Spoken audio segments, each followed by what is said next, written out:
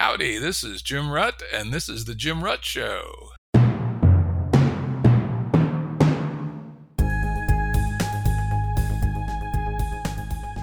Listeners have asked us to provide pointers to some of the resources we talk about on the show.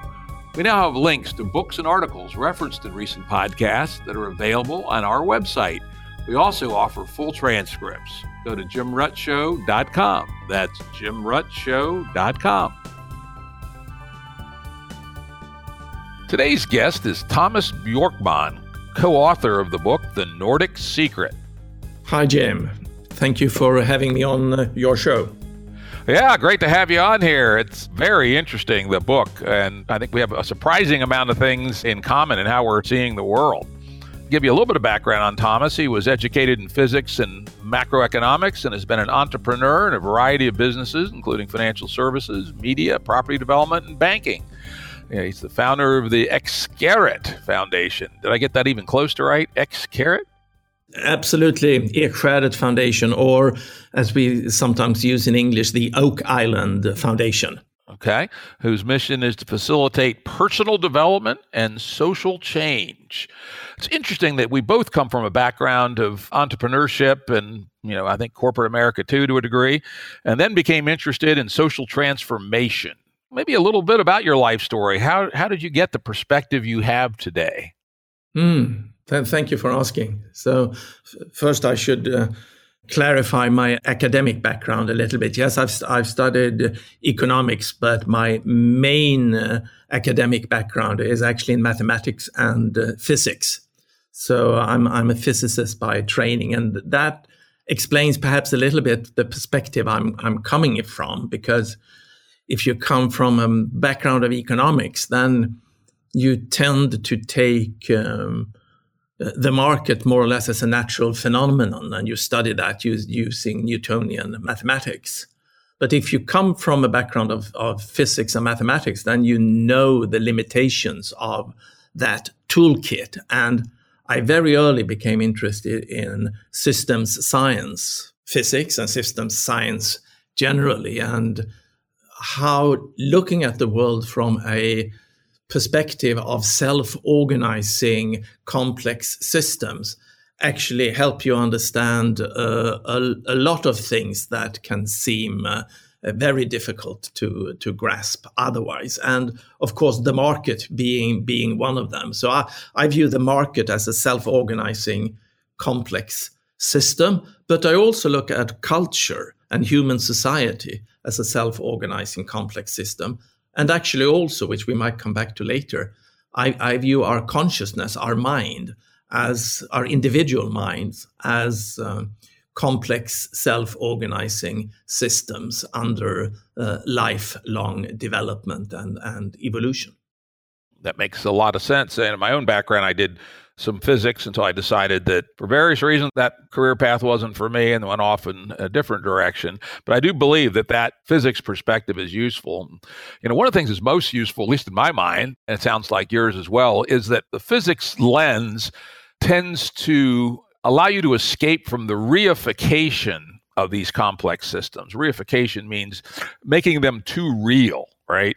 The example I like to use is money. It's an area I've done a very, very deep dive into: the history of monetary systems, the nature of monetary systems, many alternative monetary systems long before Bitcoin. And one of my pet peeves is that most people, even pretty sophisticated thinkers, accept our current form of money as if it came down from Mount Sinai with Moses, right? They don't realize that it's a whole series of strange historical accidents and contingent short-term adaptations, plus the occasional conspiracy here or there, to have produced a particular frozen accident in time.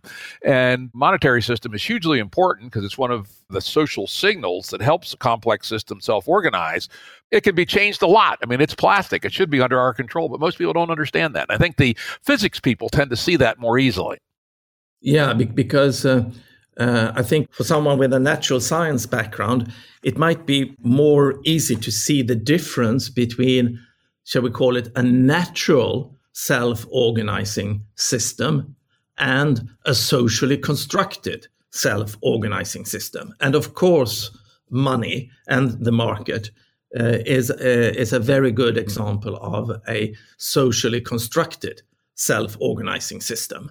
And seeing the world as socially constructed is, of course, a postmodern insight. But what many postmodern thinkers and philosophers get wrong is, of course, that even though perhaps 95% of our human world today is socially constructed, our whole world is not socially constructed. You also have natural phenomena. And one way to understand that is to look at the difference between oxygen and money.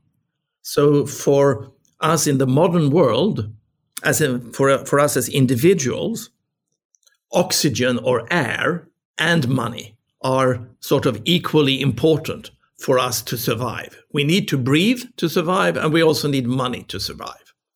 But of course, the big difference is that even if the whole of humanity came together and decided that we as humanity do not want to be dependent on oxygen any longer, we couldn't do anything about it.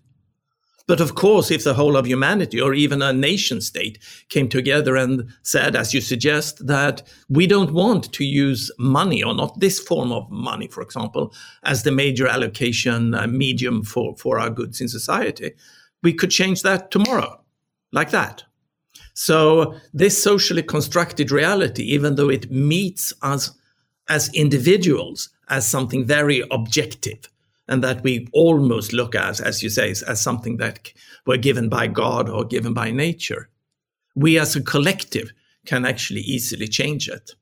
And then just a final comment on that, and that is that unfortunately, we often confuse these two cases. And you could say that it looks like we today somehow believe that the planetary boundaries, which is a natural phenomenon, that the planetary boundaries is somehow up for renegotiation, but that the market forces is something that we just need to obey.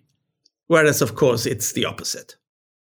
Yeah, it's a perfect example, a fine example. And of course, the COVID-19 is another one, right? Absolutely. The virus is going to do what it's going to do. And yeah, you can try to put whatever spin on the virus and try to come up with new narratives or whatever. But the virus is going to kill those people it's going to kill. Yeah, exactly. It's very interesting that this is we'll get into this a lot as we talk about the book, that a mental capacity to see these things is fundamental to managing the future, which brings us around to the main topic, though I'm sure we're going to go off topic a lot, and I encourage that. We can talk about anything at any length. We're going to talk today mostly about the book, The Nordic Secret, which Tomas wrote with Lene Rachel Anderson, an independent futurist and writer. And so, she certainly gets a significant part of the credit for this book. Let's not forget her. She should get, I should state that, she should get the major credit because she actually did the most of the labor in writing this book. So the details and the research and all of that is definitely her credit. The concept and the ideas should be credited to both of us. Okay, very good to get that clear. Before we jump in, let's start with the word Bildung, if I came up even close to pronouncing that word. A word not very familiar to our mostly Anglosphere listeners, except perhaps in the name of the literary genre Bildungsroman. In fact, Bildung is not even in my spell checker. I don't know how many times it appears in your book, but it's a bunch. So maybe you could start by defining that word. Yeah, it's a German word. It was used very much by the German idealist philosophers like Schiller, Goethe, Herder, von Humboldt, even Hegel. And you need to understand a little bit about the history of ideas and European history of philosophy to really appreciate the Bildung concept. And the first thing we should say is that these philosophers that wrote at around the time of the French Revolution and a bit after, they all reacted against the Enlightenment philosophers' view of our mind as a rational machine. That was more or less fully developed when our brain had stopped growing when we were 18 or 20 or something. And then it was just functioning. I mean, this Enlightenment philosopher's view of our mind very much rests on the writings of philosophers like Descartes or John Locke, who was famous for talking about the blank slate, that we are born with a blank slate. And Descartes, who liked the metaphor of our mind as a machine. No, these German philosophers, they said that no, our mind is more like an organic, complex system that is under constant evolution throughout our lives. And that evolution of our mind, they gave the name Bildung. And Bildung the word is something like the organic realization of something. It's the formation, but it's more inert formation. So it's more an organic realization of something. And in this case, it's the organic realization of our consciousness.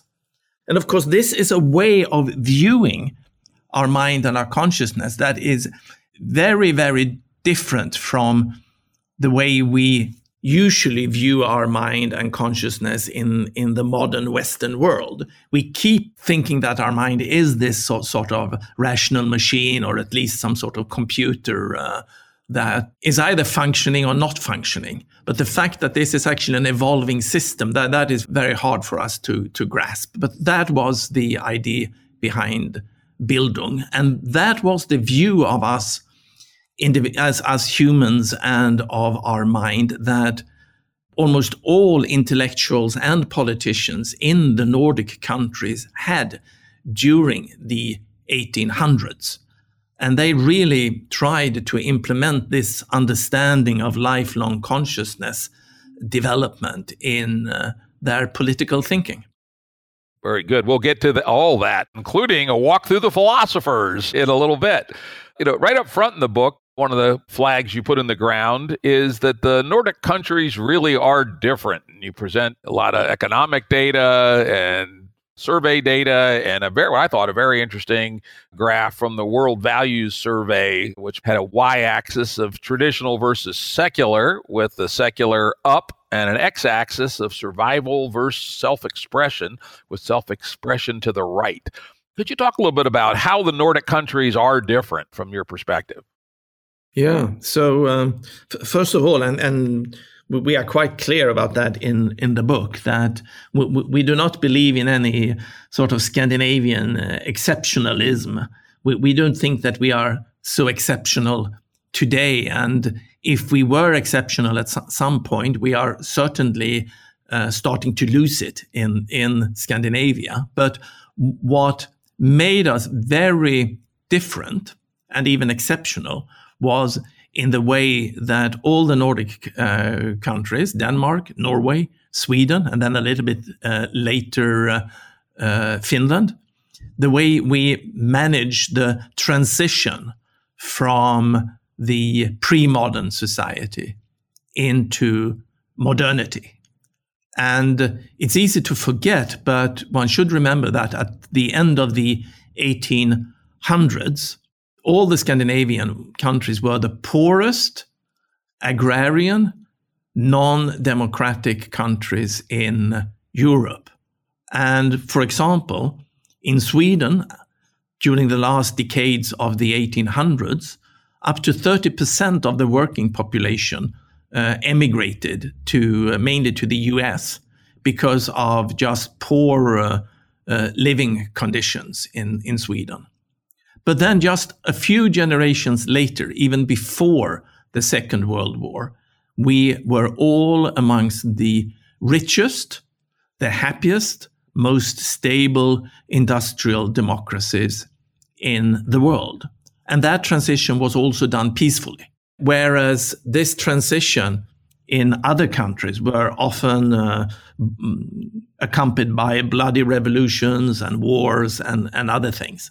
And of course, we had luck and we had some resources and we had a lot of things. But one major contributing factor, which Lena and I also say has been mainly forgotten also in the Nordic countries, was this very early focus on the importance of inner personal development.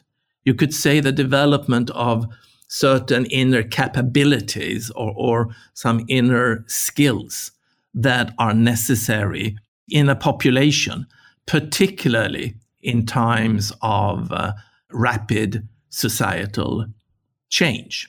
And if you allow me to go on just a little bit longer here, Sure. I would say that these leading intellectual and politicians in the Nordic countries, they saw the modern world coming. They saw the development in England and on the continent of the industrialization and urbanization.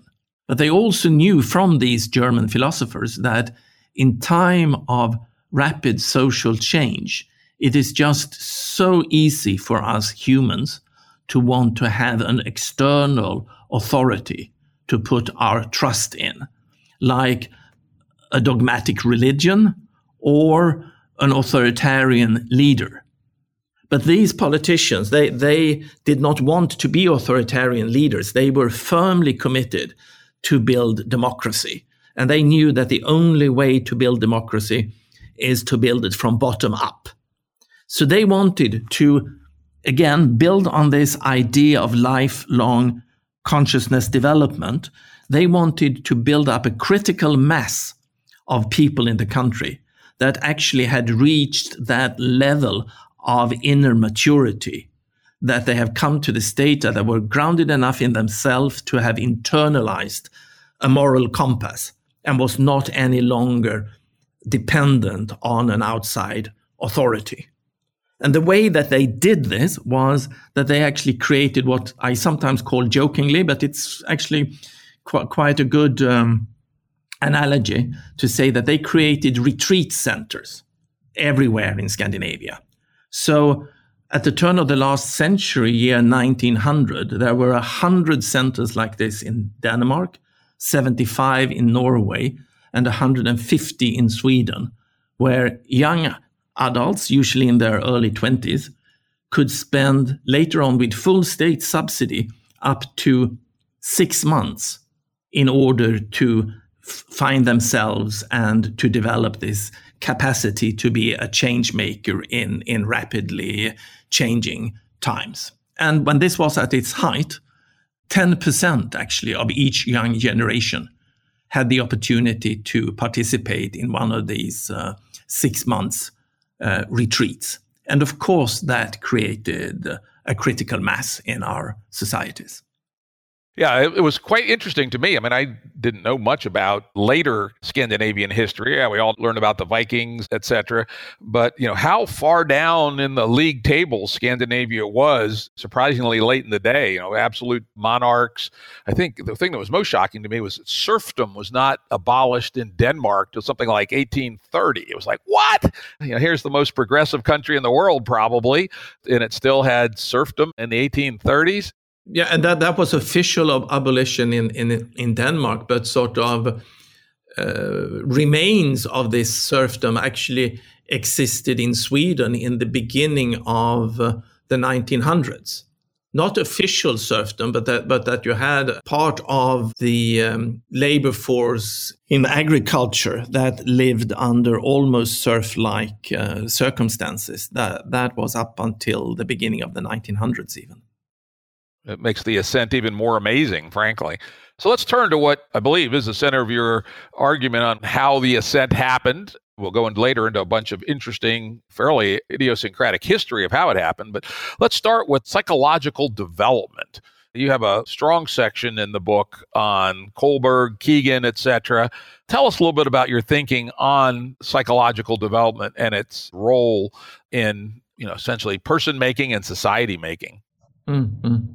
Yeah, and first I should mention that I came fairly late to the idea of personal development and understanding personal development. I mean, the first half of my business career, I had no idea about personal development, but it was actually in business that I started to develop an interest, because as a chairman of a banking group in Scandinavia, I came in contact, of course, with leadership development consultants and organizational consultants who actually pointed out that one of the most important capacities to look for when hiring top management is really this sort of inner maturity that makes it possible for you to both handle complexity, many perspectives. So it's a matter of cognitive complexity capacity, but also emotional and relational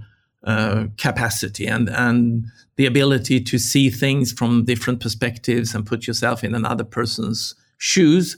That is always important in business, if not just only for instrumental reasons, but certainly for instrumental reasons. You are a much better salesperson if you can actually take the perspective of the buyer fully. And to my surprise, these leadership consultants not only pointed out the importance of this, but up until that point in life, I thought this was more a function of intelligence, that you were born with this or not. But they actually showed how this can be developed. And I saw this development process taking place both in colleagues of mine, and I also myself participated in some of these activities. And I saw that, wow, consciousness development is actually possible and important in business. And if we understand this in business, why are we not at all talking about this in society?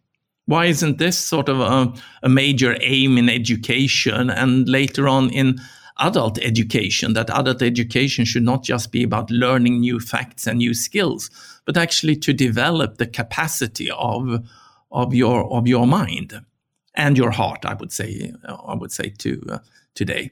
So something that sounded very sort of new age and intangible to me certainly became a reality. And when I started to study this a little bit, again, from a perspective of complexity science, you can really ask yourself the question, if nature, through the evolution, should design sort of this multi-purpose consciousness, multi-purpose mind that we have, how should nature do that most efficiently for humans to be able to live and adapt in a multitude of different environments? And of course, the answer would be that nature should do that as nature usually does in these situations, and that is to make complex self-organizing system.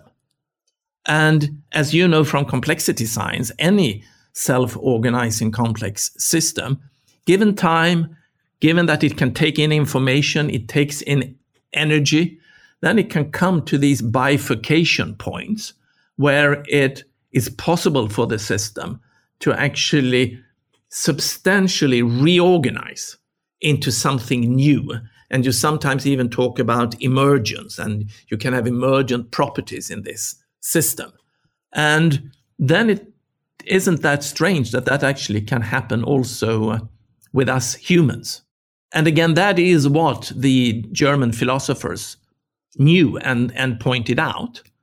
And even more interestingly, the theories that Schiller and Goethe, and therefore the Scandinavian politicians and intellectuals had, they correspond, as we point out in the book, very closely to the contemporary academic models of adult consciousness development. And you mentioned a few there. You mentioned, I mean, the father of this thinking, modern thinking, is really Piaget, and then you have Kohlberg, and you mentioned Robert Keegan. And the thinking and writings, for example, of Professor Keegan at Harvard is very close to the models that we used in Scandinavia for more than 100 years ago. And then you should, of course, remember that all models are wrong. So this phenomenon of consciousness is, we are still very, very early in trying to understand what is going on. So of course, as always, all models are wrong, but some are useful. And I think, for example, the models of Professor Robert Keegan points at some of these very important developmental steps that we can take as adults. And the first of those steps is the same step that Schiller and Goethe pointed out, and that is the step of moving away from what today might be called a socialized mind that is dependent on outside confirmation of our values. It's dependent on an outside authority for guidance in society. It's the typical mind of a traditionally religious person who lives in a religious society, but also a typical modern person, let's call it an administrative mind within a large corporation or something that takes the corporate world just for granted and tries to be the best possible within that corporate system without really questioning the system. But then it is possible already quite early in life, perhaps not before 25. And for many people, this step doesn't happen until they are 40 or 50 or perhaps never. And that is one of the problems. Again, Professor Keegan points out that in the US, according to his estimate, at least half the population never leaves this sort of socialized mind. But it is possible to leave that mind and to internalize and develop your inner compass and become what in Keegan's language is self-authoring. And that means that you become in a very fundamental way, much more free to be the author of your own lives and your own values. And really, democracy, as already Schiller pointed out, democracy needs a sufficient amount of citizens that are actually capable of thinking for themselves in this deeper way. So in developing democracy, developing the capacity of self-leadership or self-authoring capacity in a large part of population becomes crucial. Yeah, it may be useful at this point to lay out the 5 layers that you guys pulled out of Keegan and referenced many times in the book. Yeah, so I think the 2 most interesting levels we've already been talking about, and that is the socialized mind. And that is the functioning of most adolescents and young adults. And in some cases, you remain within that framework of making sense and meaning for the whole of your life. Then the next step, again mentioned as self-authoring, that's when you can become the author of your own values and author of your life in a much deeper way. You are not any longer dependent on your peer group for confirmation, and you can actually derive your own value from the inside. You have a capacity to do and say things that is not appreciated by your peer group. Then later on in life, some people, Professor Keegan points out, can even transcend this self-authoring mind into something that he calls self-transforming mind. And that involves a capacity to not only author your own values, but actually take a perspective on that process and to see where you are in that process and actively manage your own process in that way. You also start to see, and this goes back a little bit to this, what we were talking about, the socially constructed aspect of reality. You also there start to be able to take your own culture as an object. Up until that point, your culture or your society, or what some sociologists call your collective imaginary. And part of the collective imaginary today is of course, things like money, marriage, nation states, presidents, the market. All of those things that we tend to take for granted, like the fish takes the water the fish is swimming in for granted, we start to be able to take this water as an objective for our reflections. We can start to separate ourselves a little bit from our culture. a little bit like coming back from Burning Man and realizing that, wow, the world, we can construct a completely different world and live in that for a week. And then coming back to the default reality, you cannot really look at the default reality with the same naivety as before.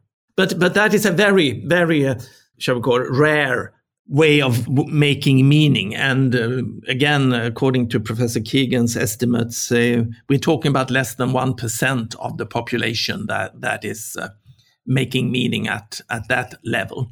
But even if 1%, I mean, that sounds like a small number. But then again, if you're looking at the whole of the US, for example, we are talking about millions of people capable of. Could be 30 million people in theory, right? Yeah.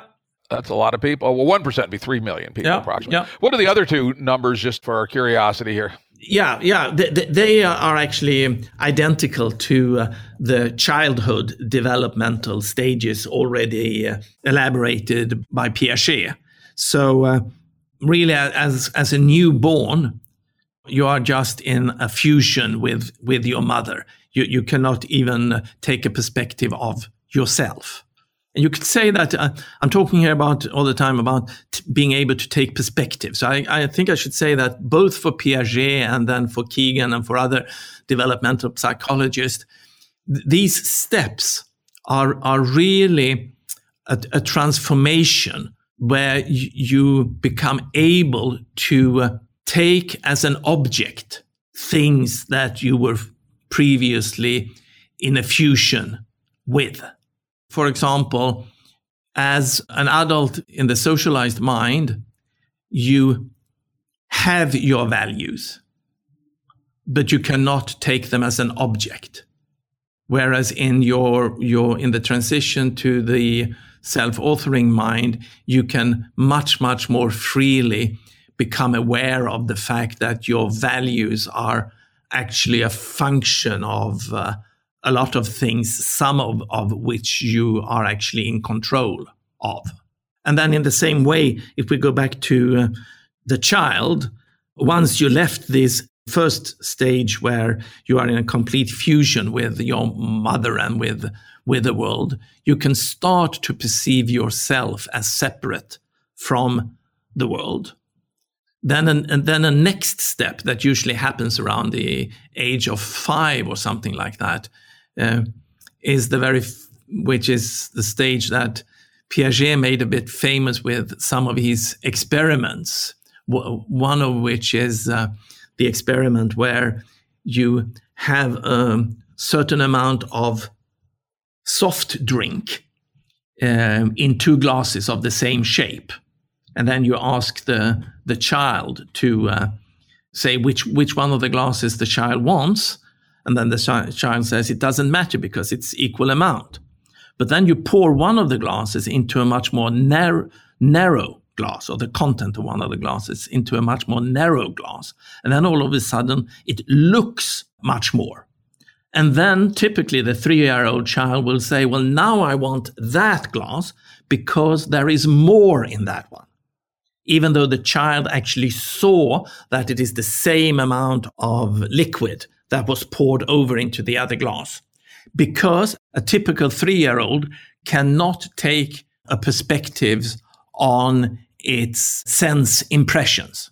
If it looks more, then it is more.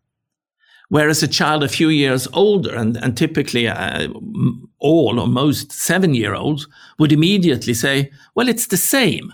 It just looks more. But that ability to take a perspective on your sense impression does not the usual 3-year-old have. So that is a very important, also developmental step. And then the next step, going into adolescence, you can say that the stages so far you have had a very much a focus on yourself and your own satisfaction of your own needs. And of course, the young child can only see its own needs. And if it needs food, it will just cry. And you are very much in this more egocentric mind frame up until early adolescence, when you usually go into a more socialized mind, when you realize that you are actually belonging to a family or to a group, and what the group thinks about you all of a sudden becomes important to you. And of course, this is a very important stage of development for any person, and that is what makes a civilized society possible, that we are socialized into this and we get feelings like shame, and we understand that our own standing in the group is very important on how we think and how we act and all of that. And that is a very healthy, again, developmental stage that we all need to go through, but that we can then later in life, without completely leaving that, we can still transcend it and function on a more complex level of meaning making with a self-authoring mind.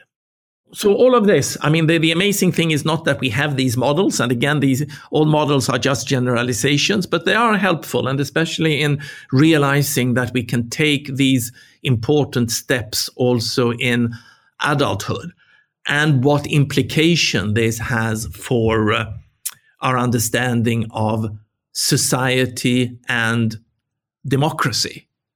And again, Schiller pointed out so clearly that in his mind, and he lived through the French Revolution, and he and his fellow philosophers had put so much hope into the French Revolution. And then they saw that when the French people got rid of the king and they theoretically got this freedom, they were still sort of reaching out for an authoritarian leader.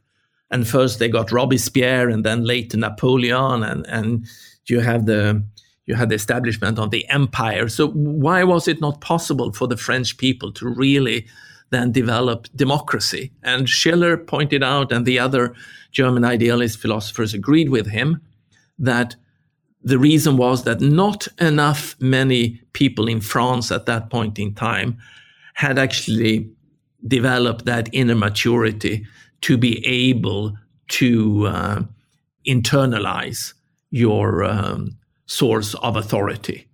So the majority, or the vast majority, was still looking for an external authority. Essentially, you're level 2. So, again, we talk a lot about level 3 and think that's the normal state, but at least the way I read it, I believe your argument was, and the German philosophers picked it up using different tools, that prior to modernity, a lot of people, majority of people, were at their level 2, essentially like a 10-year-old. Of course. They responded to punishment and very simple rewards. And the real big transition to enter modernity was to go from most people being at level 2 to most people being at level 3, i.e. internalized conformists, bureaucratic mind, etc. Yeah. And absolutely the majority. But then the argument is probably that in modernity, you need not a majority to be at the self-authoring level, but you need a critical mass to be there. And what could a critical mass be? Well, of course, it's always different in different complex self-organizing system, what constitutes a critical mass. But I would have guessed 5, 10, 15, 20%. And that the percentage there is also depending on where in society these people are located. And the beautiful thing about this program of implementing large-scale consciousness development or large-scale folkbildning in the Scandinavian countries was that the participants in these programs, these 10% that participated in the programs, they came from all different backgrounds in society. And actually a majority of the participants were from farming or working class background. And then perhaps 10% is enough if you have these 10% spread out all over society. If you have 10% in just some isolated elite, then of course that is not enough to have a tipping impact on a society. So it was very clever what they did. Yeah, and again, they were kind of feeling their way. They didn't have the modern psychological framework, but then you go into great depth, probably more than I was expecting, on the philosophical history of how these similar concepts were reached by different means by a number of philosophers and also practitioners. But let's start with the philosophers.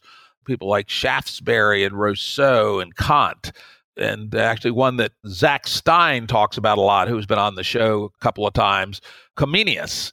Maybe talk a little bit about how those earlier, Comenius and Shaftesbury, probably before the classic Enlightenment, and Rousseau and Kant, classic Enlightenment characters. And then you have the Swiss philosopher or pedagogue, also Pestalozzi.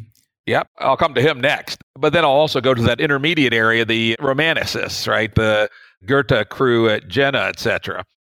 Yeah, so not to spend too much time on these early philosophers, but we point out there in the book that Comenius was probably the first one of philosophers in Europe, and he was from Bohemia, from what is today the Czech Republic.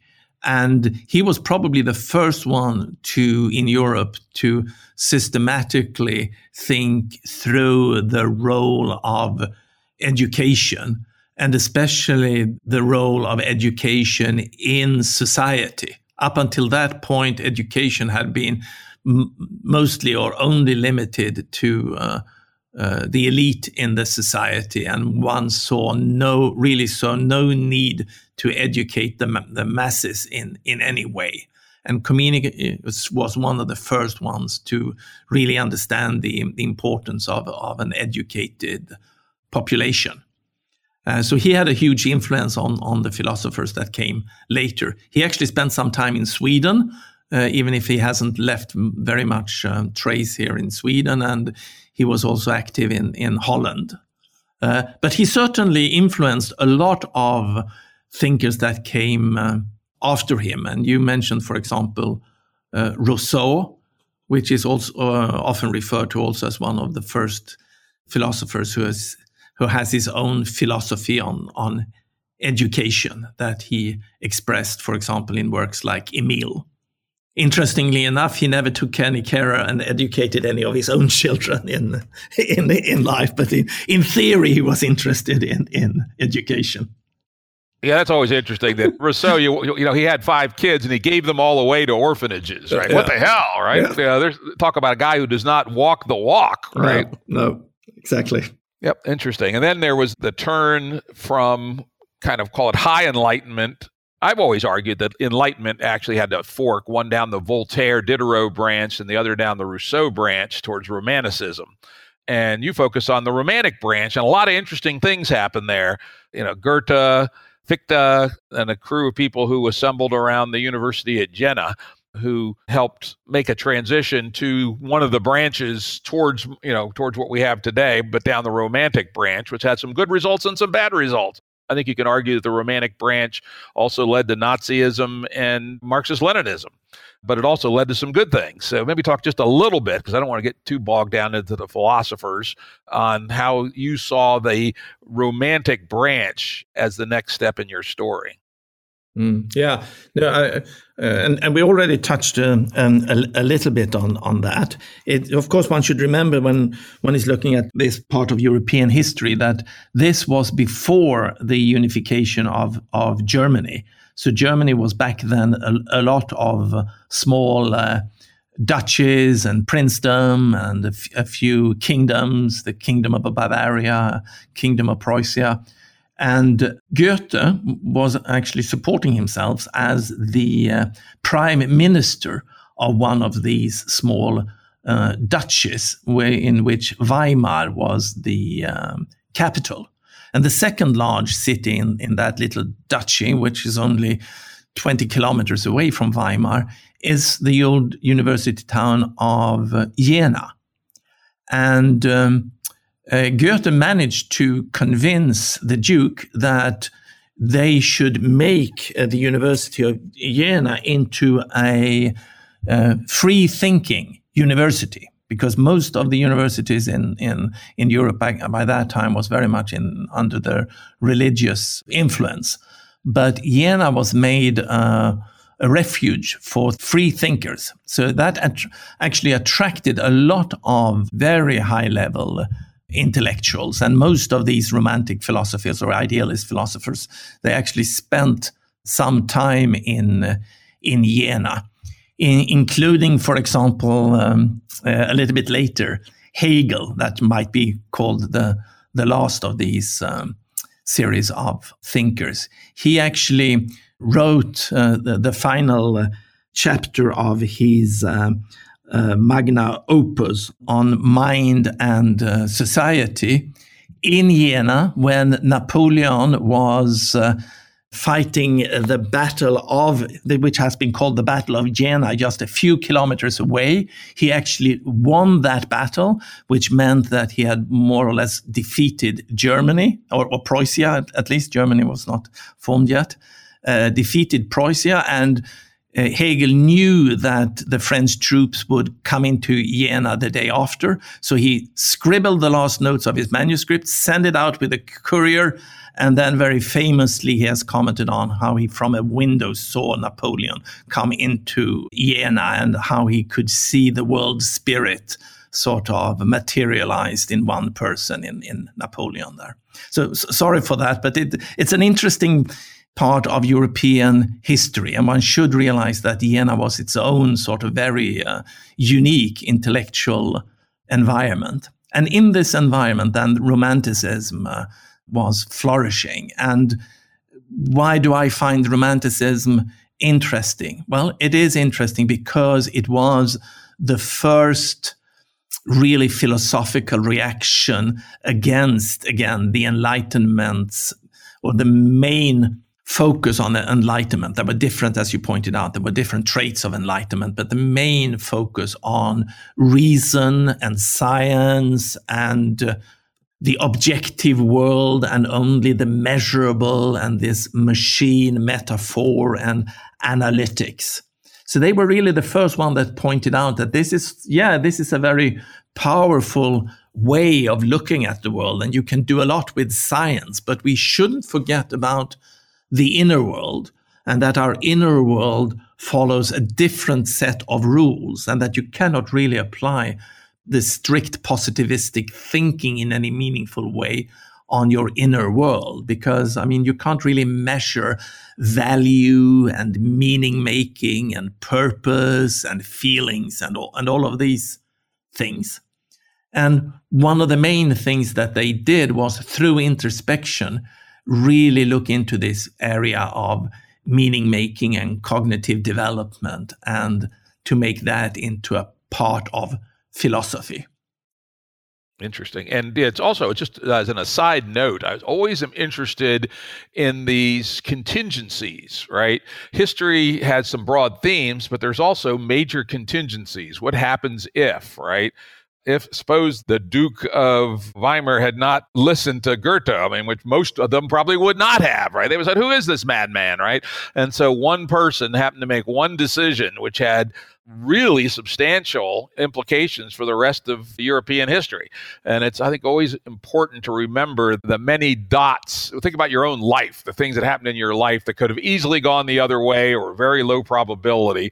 And so that's why I thought it was actually interesting that you got into this deeper history than maybe a lot of people would be interested in, to show that what evolved in Scandinavia was contingent, which I find actually hopeful, which means that we personally can have an effect in the world today, right? Goethe and the Duke of Weimar together had a huge effect in the world. There's a chance for any of us to potentially, at least, have a huge effect in the world. Yeah.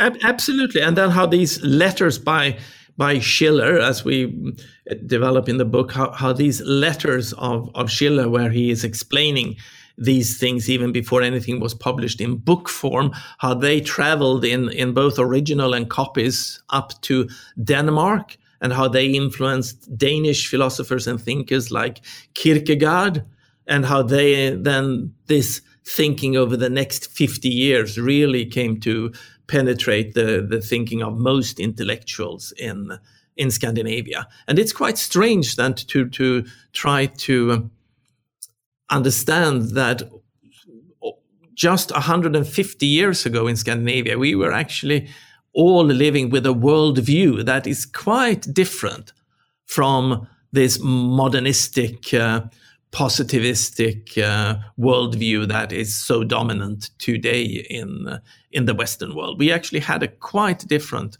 outlook on life and the inner world, and how that guided both our educational system, but also our view on adult development.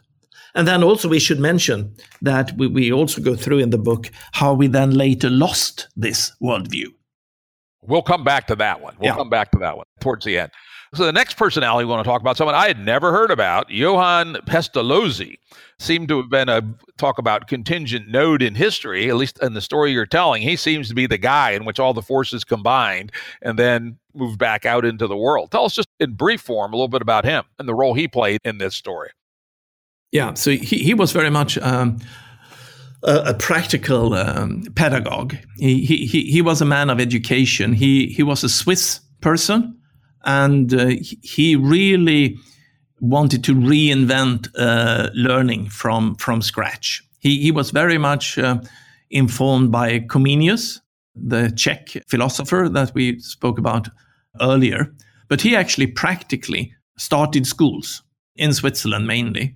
And from the practical experience of educating young people, he wrote some very influential writings that were later picked up and built upon by all these later philosophers.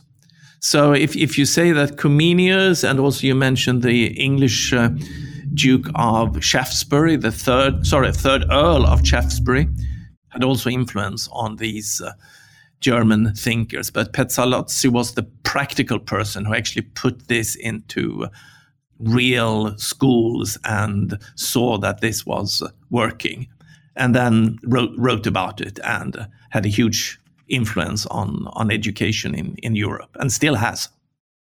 Yeah, and actually, I thought one of the things that was most interesting about the story was the original schools, the first school he started failed miserably. I think the second one too. And I think this is a very useful point for people interested in social change, which is theory is good, but theory has to encounter the world, right, to be perfected. And you can have all the great ideas in the world you want, but often they're going to be proven wrong. You and I are both entrepreneurs. How often did the business unfold just the way we wrote it in the business plan? Never. Absolutely. And you need to try, and you need to try again, and you need to understand why things fails. And sometimes, of course, good things fail because of timing, or your business model, or bad luck, or you had a great idea and a great concept, but the market just didn't want to pay for it, even though it was needed in society. So you couldn't find the finance for it, or whatever.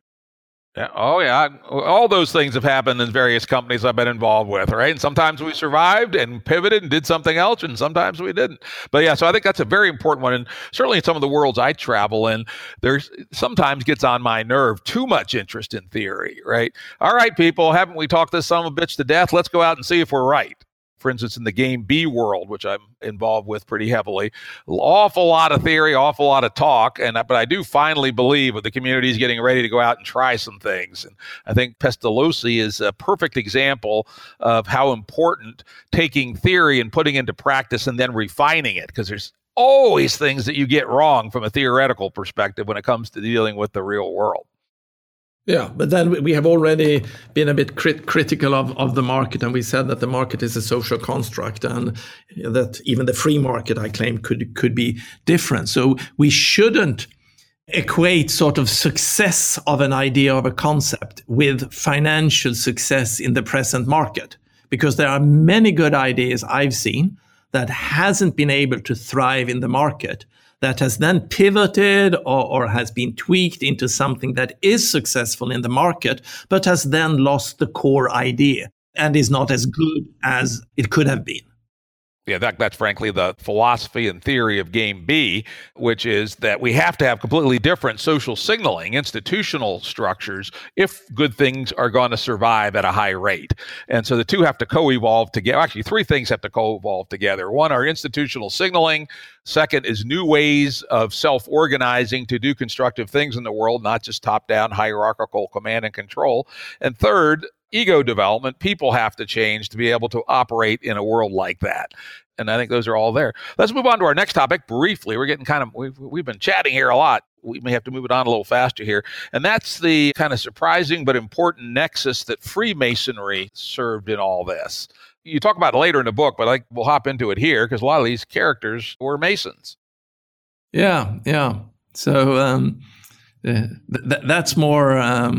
that it's not a central part of the story of the book, but it is a thing that we came across in doing the research too many times to leave out of the book. The fact that very many of the people involved in this history were actually Freemasons, and I never myself understood what Freemasons are all about. I've never been a Freemason, and I haven't understood it all. And certainly, it was something else back then than what it is today. But I think that the Freemasons actually back then in Europe, and possibly also in the US, and as I'm sure you know, many, if not all, of the founding fathers of the United States constitutions were Freemasons.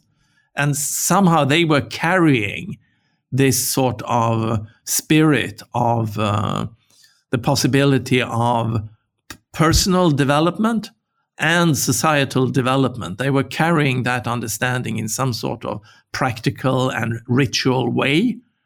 And becoming part of a Freemason lodge would mean that you would actually enter a path of personal development. And I hope that the idea there was that this personal development was not just for the benefit of yourself or for your fellow Freemasons, but that this personal development was actually ultimately for the good of society. And I think one can understand that a bit from reading the writings of the founding fathers of the US, for example. Yeah, in fact, actually, I did, when I read all that, in fact, I came to the same conclusion before you had the section in the book. I said, this is an interesting and suspicious pattern, all these Freemasons, right? And then you made it clear late in the book. And the note I wrote to myself on my topic sheet was, I wonder what the Freemasonry of the 21st century ought to be. Yeah. Maybe we can talk about that later. But now let's move into kind of where the story comes into real focus, sort of the creation of the concept of folkbildung, and how it got started in Denmark under the influence of a thinker named Grundtvig and a practitioner named Christian Kold, and others, and a bunch of others. Yeah. Yeah, and I think this is a typical case study of what we today would call social entrepreneurship. So, I mean, back then, and now we're talking mid-1800s, there were no big governmental decisions or anything. And again, back then, all the Scandinavian countries, and certainly Denmark, was absolute monarchies. But many people and started to think about the writings of these German philosophers that reached first Denmark, and Kierkegaard, and his Kierkegaard also has this sort of developmental view on our life, on how we go through the different stages, as has Nietzsche. That was also a writer back then, how Nietzsche also points out these steps, and he talks about how we are first like a camel carrying the burden of society, and then you become a lion where you can sort of more dictate your own life. But then finally the goal of any human life is to again become the child who sort of is newborn to this process. So these ideas of lifelong development were everywhere, and certainly everywhere in Denmark. And then we have the pastor of Grundtvig, who really said, let's try to do something with this. And he had this school teacher, Colt, and they really, as social entrepreneurs, they said, let's get this going. Let's get an old farmhouse and get the support from some local farmers, and let's try out the concepts of how can we do this in practice? How can we help young people really find their inner compass? But also help them, and we shouldn't forget that at this early stage, there was also an emphasis on helping these young people just all get organized in the world, learn about their own history and their own culture, find the cultural roots in society, and also later on give them the elementary tools for organizing civic society. So these places that were then called folk high schools, and the whole concept was called Volksbildung, which means Bildung, this German concept of consciousness development, for the people. Volk, that's the whole people. So it was Bildung for the people. And it started very small, but this concept rapidly took on. Everyone saw the benefits from this. The participants certainly saw benefits also from a purely instrumental perspective. These young guys, first it was only boys to start with, but very soon it was both boys and girls, young men and women that took place in these folk high schools. They certainly saw that this was a way of getting ahead in life, perhaps with a farming background or a working class background. This was the way to have an advancement in society. So it was really a win-win situation, both from society with lots of more capable citizens, but also from those who participated in these folk high schools. From an individual perspective, this was beneficial.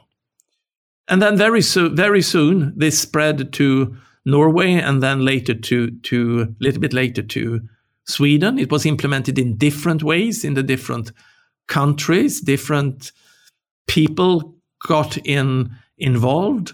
And then fairly soon, the governments started to see the benefits of these programs, and they started to become subsidized.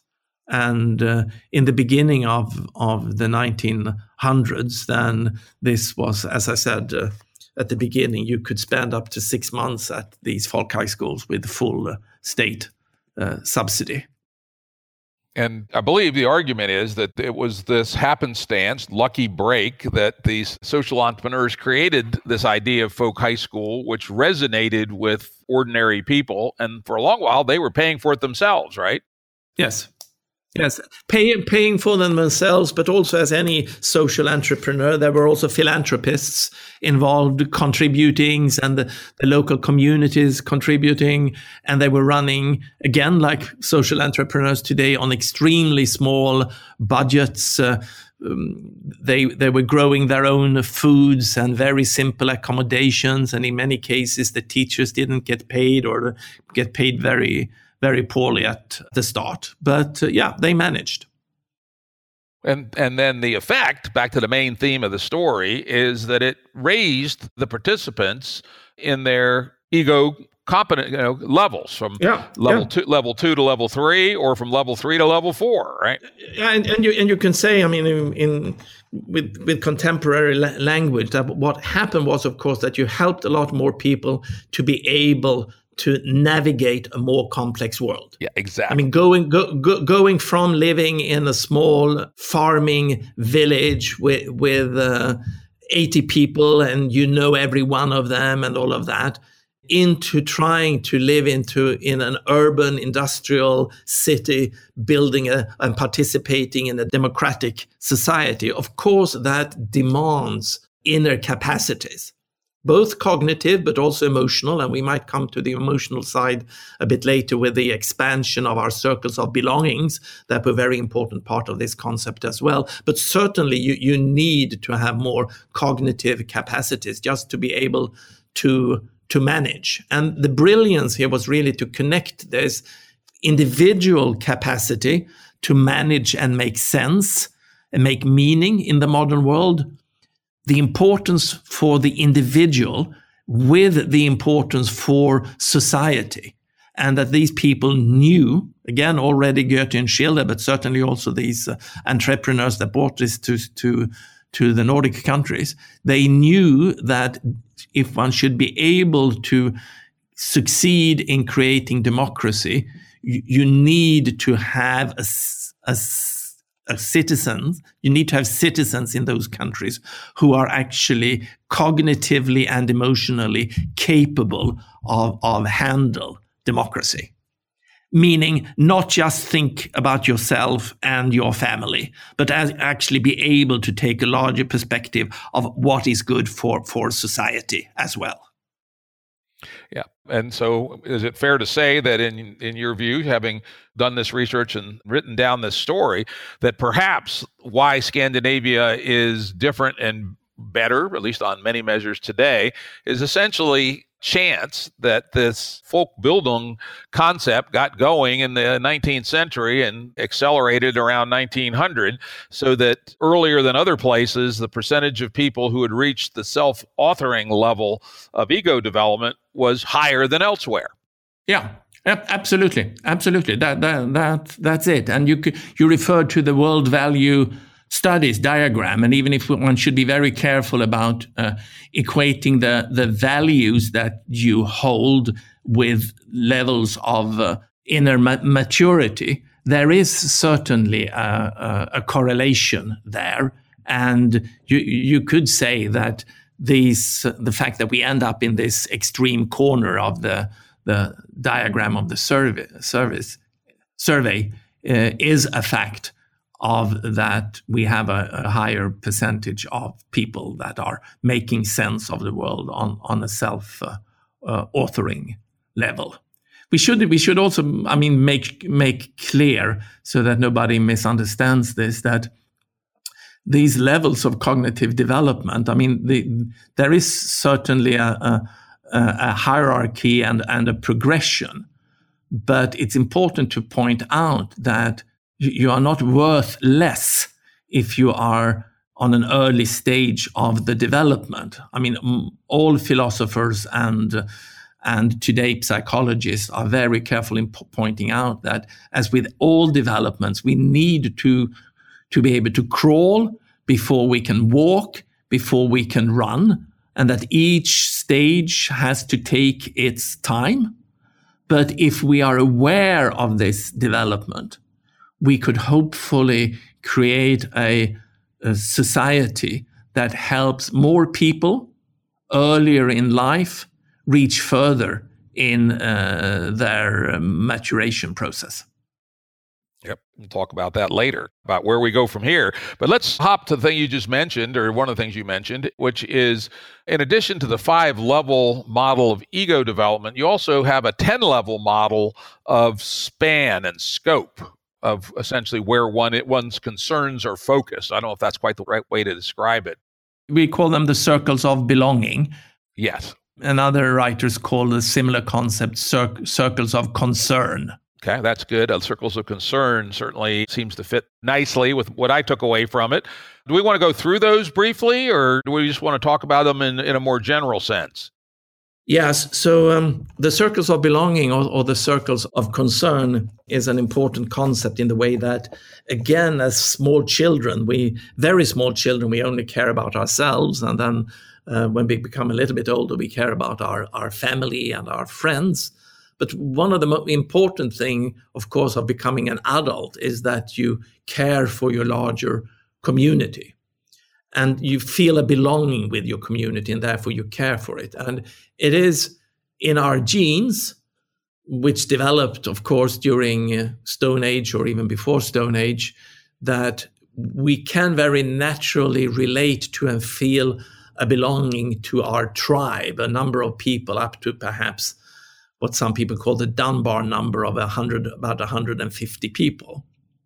But if you should go beyond that, and feel not only an intellectual, but actually an embodied solidarity with a larger group of people. And of course, back at the period where we were talking, we were just mentioning that the nation state of Germany had not even been formed in the middle of the 1800s. So we were at an age where the formation of nation states started to become important.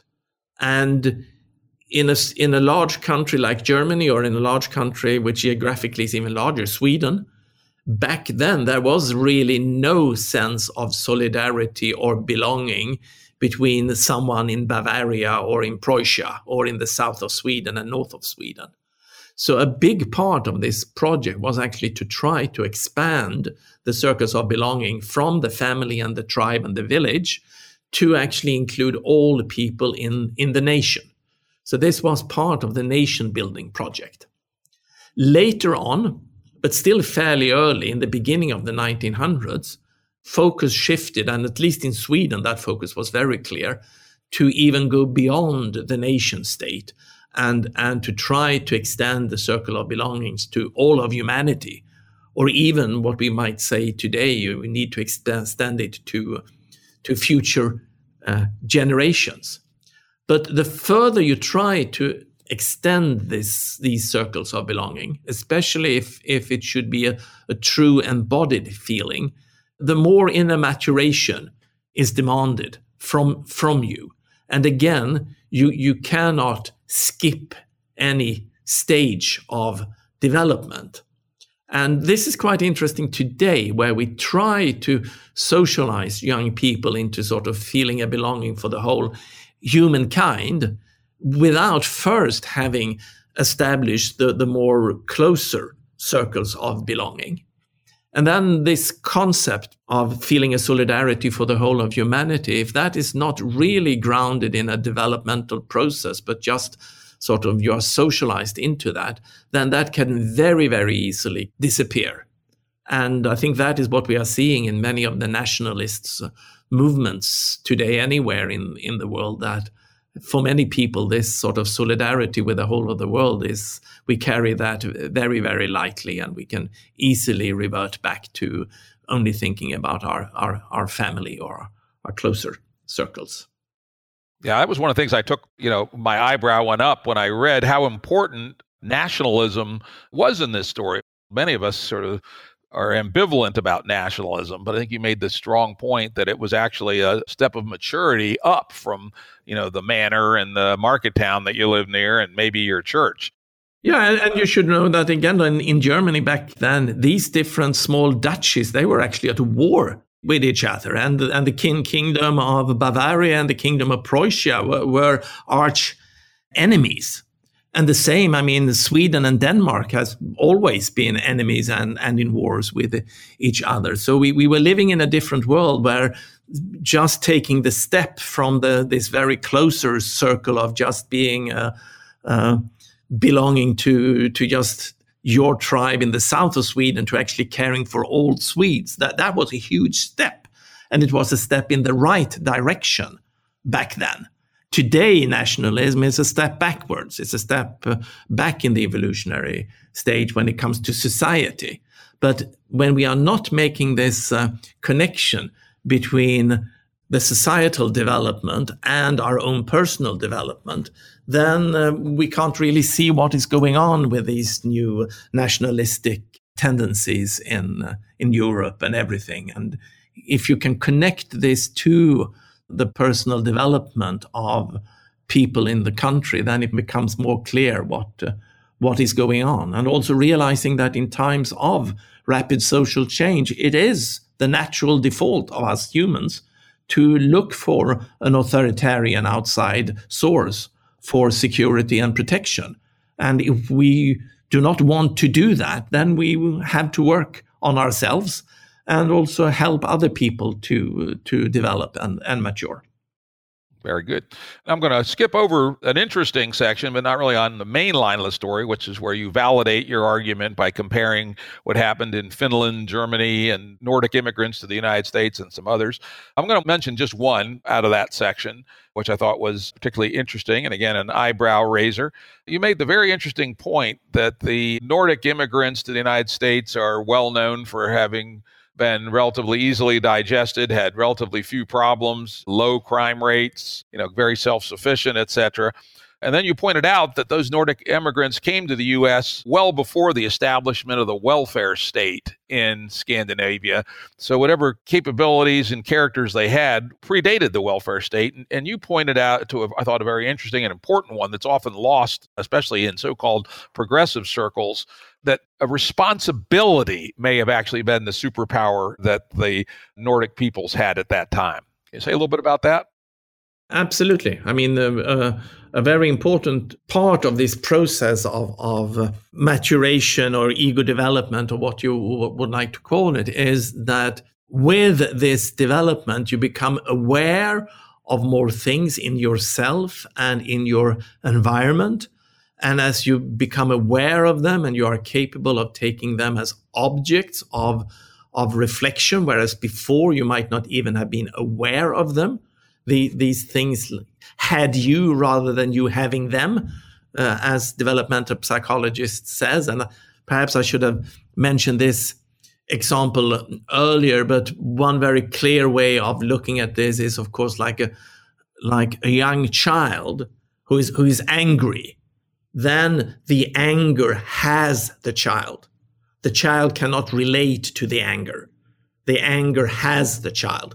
Whereas an adult, hopefully a mature adult, can have the anger rather than the anger having the person. And you can look at the anger and you can think, what should I do with it? Should I repress it, or is this a healthy opportunity to actually let out a bit of anger in this process? You can take that as an object. You can have your anger rather than your anger having you.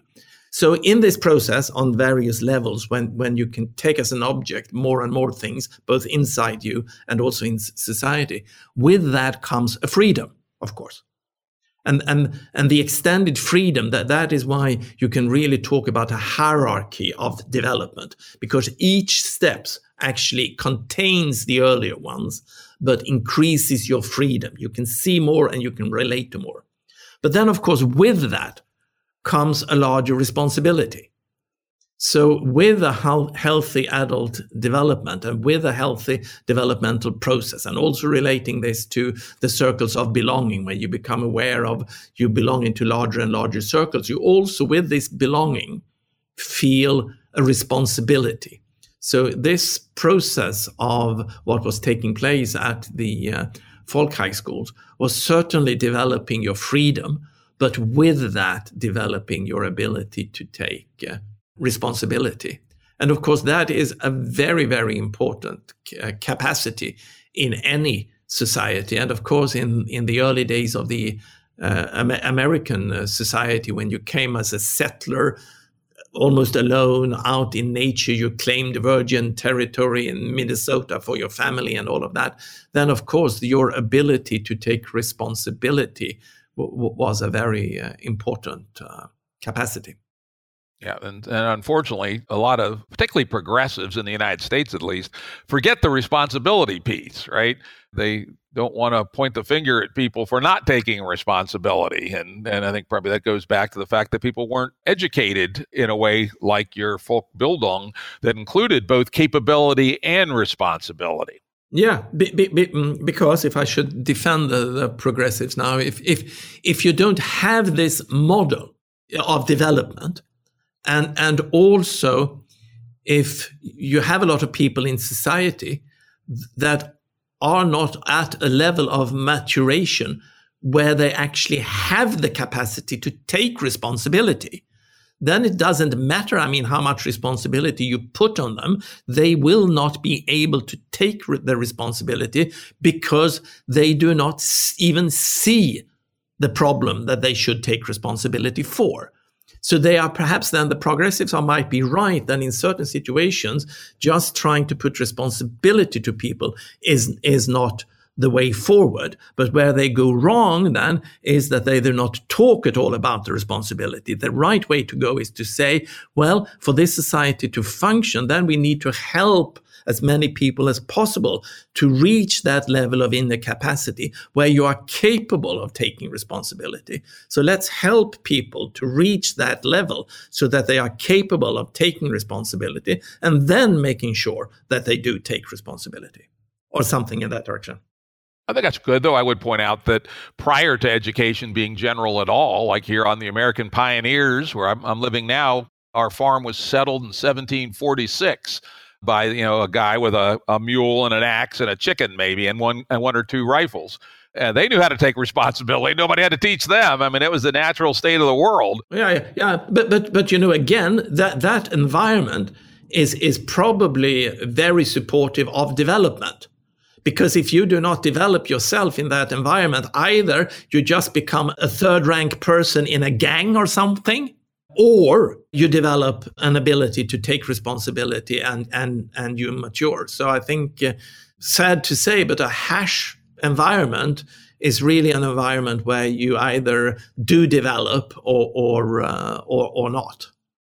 Or in the pioneer days, you just died, right? If you couldn't grow crops for a couple of years, you were gone. Yeah. I just want to say one more thing on that. And looking at the developmental level, of course, you can force some sort of responsibility through just physical violence. And if you go back in medieval ages or whatever, I mean, if you don't comply and do and in some sort of take responsibility, then we will flog you. And you can do something like that. But real responsibility has to come from the inside. And that is when you really take responsibility. And again, building a modern democracy that is not dependent on violence for it to function, then you need to develop this inner capacity to take responsibility. Well, I think that makes perfect sense. We're getting really short on time here, unfortunately. So many interesting topics we could talk about. So in the last 12 minutes or 10 minutes or so, I'd like to have you talk a little bit about a section you have in the book on how the binding energy of Bildung is unraveling in Scandinavia today and what might be done about it. What might a Bildung 3.0 look like to help ratchet first Scandinavia and then Europe and then humanity more generally to the next level? Just want to mention two things that I don't want us to skip over. One is a question, a very natural question. So why didn't this work in Germany? And the very simple answer there is that, all these philosophers came from Germany. The leaders in Germany fully realized the potential of Bildung. But due to the civil unrest in Europe during the middle of the 1800s, in 1848, there were revolutions in Frankfurt and in Berlin. The authorities in Berlin lost control over Berlin to the workers, to the revolting workers for 3 days in 48. So the politicians there said, Bildung and consciousness development is great. Let's give it to our sons, because back then it was only the sons, but we should never give this possibility to the workers because that will only lead to revolution. So there was no Folkbildung, but the universities were certainly formed on this. Then after the First World War, we had the weak Weimar Republic. And then more and more people in Germany started to realize that in order to get this weak republic to work, we might need to give Bildung to the people. And there were actually efforts in that direction in 28 and in the late of the 20s. But then, of course, already in 32, the demand for a strong leader had reached the level that Hitler was able to grab power in Germany. So too little Bildung, too late in Germany. That's the answer to why this didn't happen in Germany, but we rather had the opposite development there.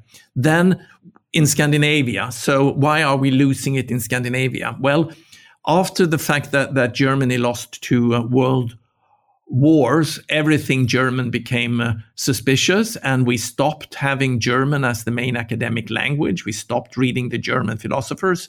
And we all turned towards the Anglo-Saxon world. We turned toward Oxford and Cambridge and Harvard. And there, of course, it was still the teaching of Locke and Descartes and the Enlightenment, thinking of our mind as a rational machine. And in the economics department, it was all about homo economicus. So we actually forgot about the importance of inner consciousness development and adapted this homo economicus picture of humans. And we shouldn't put all the blame on the Anglo-Saxon philosophers. We actually in Sweden were amongst the most strong proponents of positivism during the 1900s, meaning that only the philosophy stating that only what is measurable really counts. and that the inner world, our subjective world, is too suspicious really to really be dealing with in serious terms in philosophy. So today in Scandinavia, we are all focused on this sort of outer measurable world, and we are all with the PISA reports and doing statistics on learning facts and things like that. And the Bildung component disappeared during the 50s and 60s. And I think that in the 70s and 80s and perhaps even 90s, there were still teachers that were themselves raised in a Bildung conscious world.